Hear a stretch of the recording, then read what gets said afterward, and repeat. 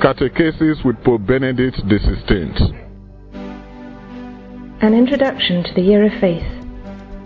Papa Benedict's Catechesis on the 17th of October 2012. Dear brothers and sisters, today I would like to introduce a new cycle of catechesis, which will develop during the Year of Faith just begun, and which will interrupt for this period the cycle dedicated to the School of Prayer.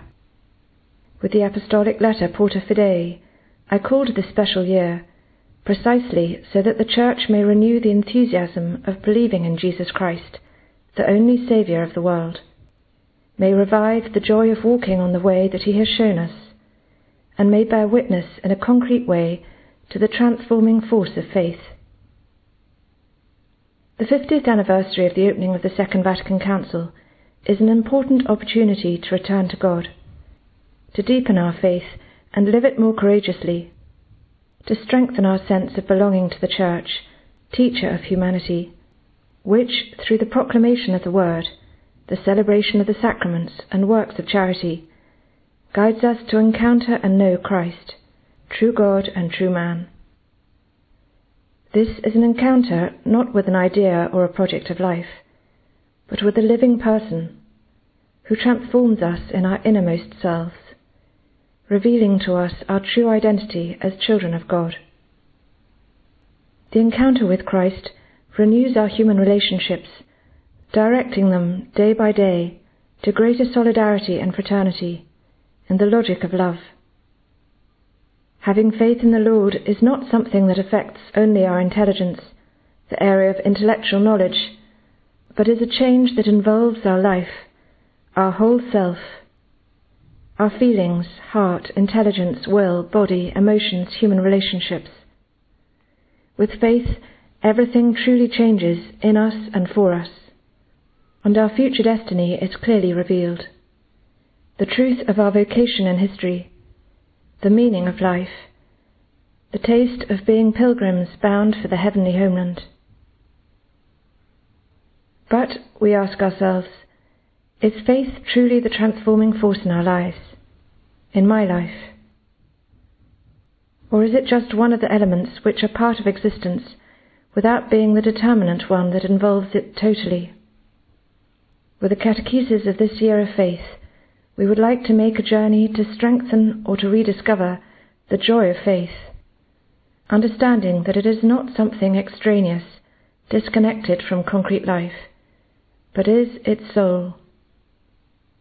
Faith in a God who is love, and who drew near to man by incarnating Himself and by giving Himself on the cross so as to save us and to reopen to us the gates of heaven, indicates in a luminous way that only in love consists the fullness of man. Today it is necessary to repeat this with clarity, when the cultural transformations taking place often show so many forms of barbarity, which are passed off as conquests of civilization. Faith affirms that there is no true humanity except in the places, gestures, times and forms in which man is animated by the love that comes from God, is expressed as a gift, is manifested in relationships full of love, compassion, attention, and disinterested service for the other. Where there is domination, possessiveness, exploitation, commodification of the other for one's own egoism, where there is arrogance of the I shut in on itself, there man is impoverished, degraded, disfigured. Christian faith, active in charity and strong in hope, does not limit life, but humanizes it, indeed, renders life fully human. Faith is to welcome this transforming message into our lives.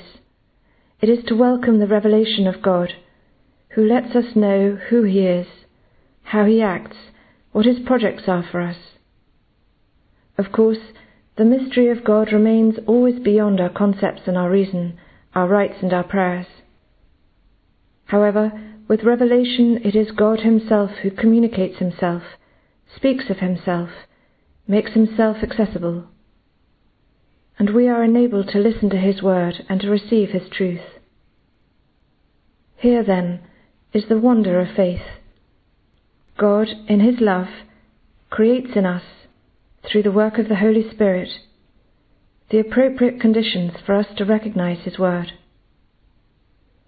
God Himself, in His will to manifest Himself, to enter into contact with us, to make Himself present in our history, enables us to listen to and to receive Him. St. Paul expresses it with joy and gratitude thus: "We constantly thank God for you because, as soon as you heard the message that we brought you as God's message, you accepted it for what it really is, God's message and not some human thinking, and it is still a living power among you who believe it." God has revealed Himself with words and works throughout the course of a long history of friendship with man, which culminated in the incarnation of the Son of God and in the mystery of His death and resurrection. God has not only revealed Himself in the history of a people, He has not only spoken through the prophets, but He has crossed the threshold of His heaven to enter the land of men as a man, so that we could encounter Him and listen to Him. And from Jerusalem, the proclamation of the gospel of salvation spread to the ends of the earth. The Church, born from the side of Christ, has become the bearer of a new, solid hope, Jesus of Nazareth, crucified and risen, Saviour of the world, who is seated at the right hand of the Father and is the judge of the living and the dead. This is the kerygma, the central and disruptive proclamation of the faith. But from the beginning there arose the problem of the rule of faith, namely, of the fidelity of believers to the truth of the gospel, in which they were to remain firm, to the salvific truth about God and man, which was to be preserved and handed on. St. Paul wrote, "The gospel will save you only if you keep believing exactly what I preach to you. Believing anything else will not lead to anything." But where do we find the essential formula of the faith? Where do we find the truths that have been faithfully passed down to us and that constitute the light of our daily lives? The answer is simple.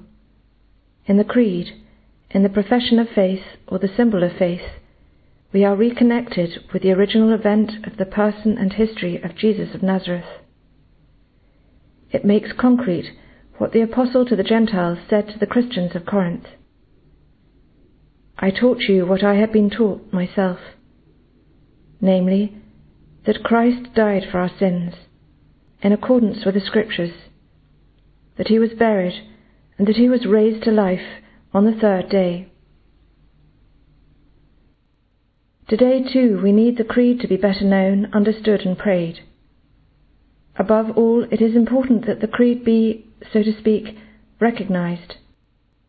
To know, in fact, can be just an intellectual operation, whereas to recognize means the need to discover the profound connection between the truths we profess in the Creed and our daily existence, so that these truths may truly and concretely be, as they have always been, light for the steps of our life, water that irrigates the parched stretches of our path, life that overcomes certain deserts of contemporary life. The moral life of the Christian is grafted onto the Creed, finding therein its foundation and justification. It is no coincidence that Blessed John Paul II wanted the Catechism of the Catholic Church, a sure norm for teaching the faith and a reliable source for a renewed catechesis, to be based upon the Creed. It was a question of confirming and preserving this central core of the truths of the faith, while putting it into a language more intelligible to the people of our time, to us. It is a duty of the Church to transmit the faith, to communicate the gospel, so that Christian truths may be a light in the new cultural transformations, and Christians may be able to account for the hope that is in them.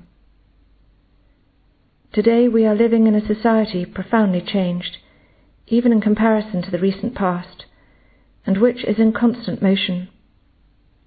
The processes of secularization and of a widespread nihilistic mentality, in which everything is relative, have deeply marked the common mindset. Thus, life is often lived lightly, without clear ideals and solid hopes, within fluid and provisional social and family ties. Above all, the new generations are not educated in the search for truth, nor about the profound meaning of existence which surmount the contingent situation, about the stability of affections, about trust. On the contrary, relativism leads to not having fixed points. Suspicion and inconstancy cause ruptures in human relationships, where life is lived in experiments that do not last long, without the assumption of responsibility.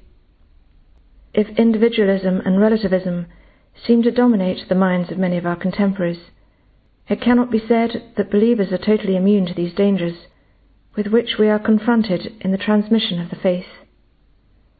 The survey promoted on all the continents for the celebration of the Synod of Bishops on the new evangelization has highlighted some of them. A faith lived in a passive and private way, the rejection of education in the faith, the fracture between life and faith. Christians often do not even know the central core of their own Catholic faith, of the Creed, so leaving room for a certain syncretism and religious relativism, without clarity on the truths to be believed and on the salvific uniqueness of Christianity. Today the risk of building, so to speak, a do-it-yourself religion is not so far off. We must instead return to God, to the God of Jesus Christ. We must rediscover the message of the gospel, bring it more profoundly into our consciences and our daily life. In the Catechesis of this year of faith, I would like to offer help to take this path, to take up and deepen the central truths of faith about God, about man, about the Church, about the whole social and cosmic reality, by meditating and reflecting on the affirmations of the Creed. And I would like it to become clear that these contents or truths of faith are directly connected to our lives. They ask for a conversion of existence, which gives life to a new way of believing in God. To know God, to encounter Him, to explore the features of His face, is what brings our lives into play, because He enters into the profound dynamics of a human being. May the path that we shall take this year make us all grow in faith and love of Christ, so that we may learn to live, in our choices and daily actions, the good and beautiful life of the Gospel. Thank you. Credo in unum Deum Patrem, Creatorem, Celietere, Creatorem, Visibilium, Creatorem, Invisibilium. Credo in unum Jesum Christum, Dominum Filium Dei, natum ex Patre, Deum ex Deo, natum ex Patre, lumen ex lumine.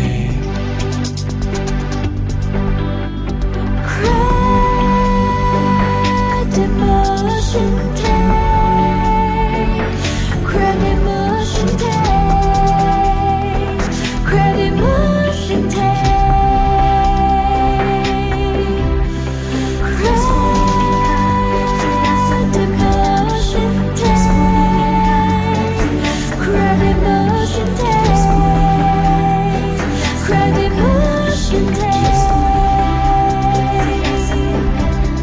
Iterum venturus est, cum gloria, iterum venturus est, judicare, iterum venturus est, cum gloria, cuius regni, non erit finis. Iterum venturus est, cum gloria, iterum venturus est,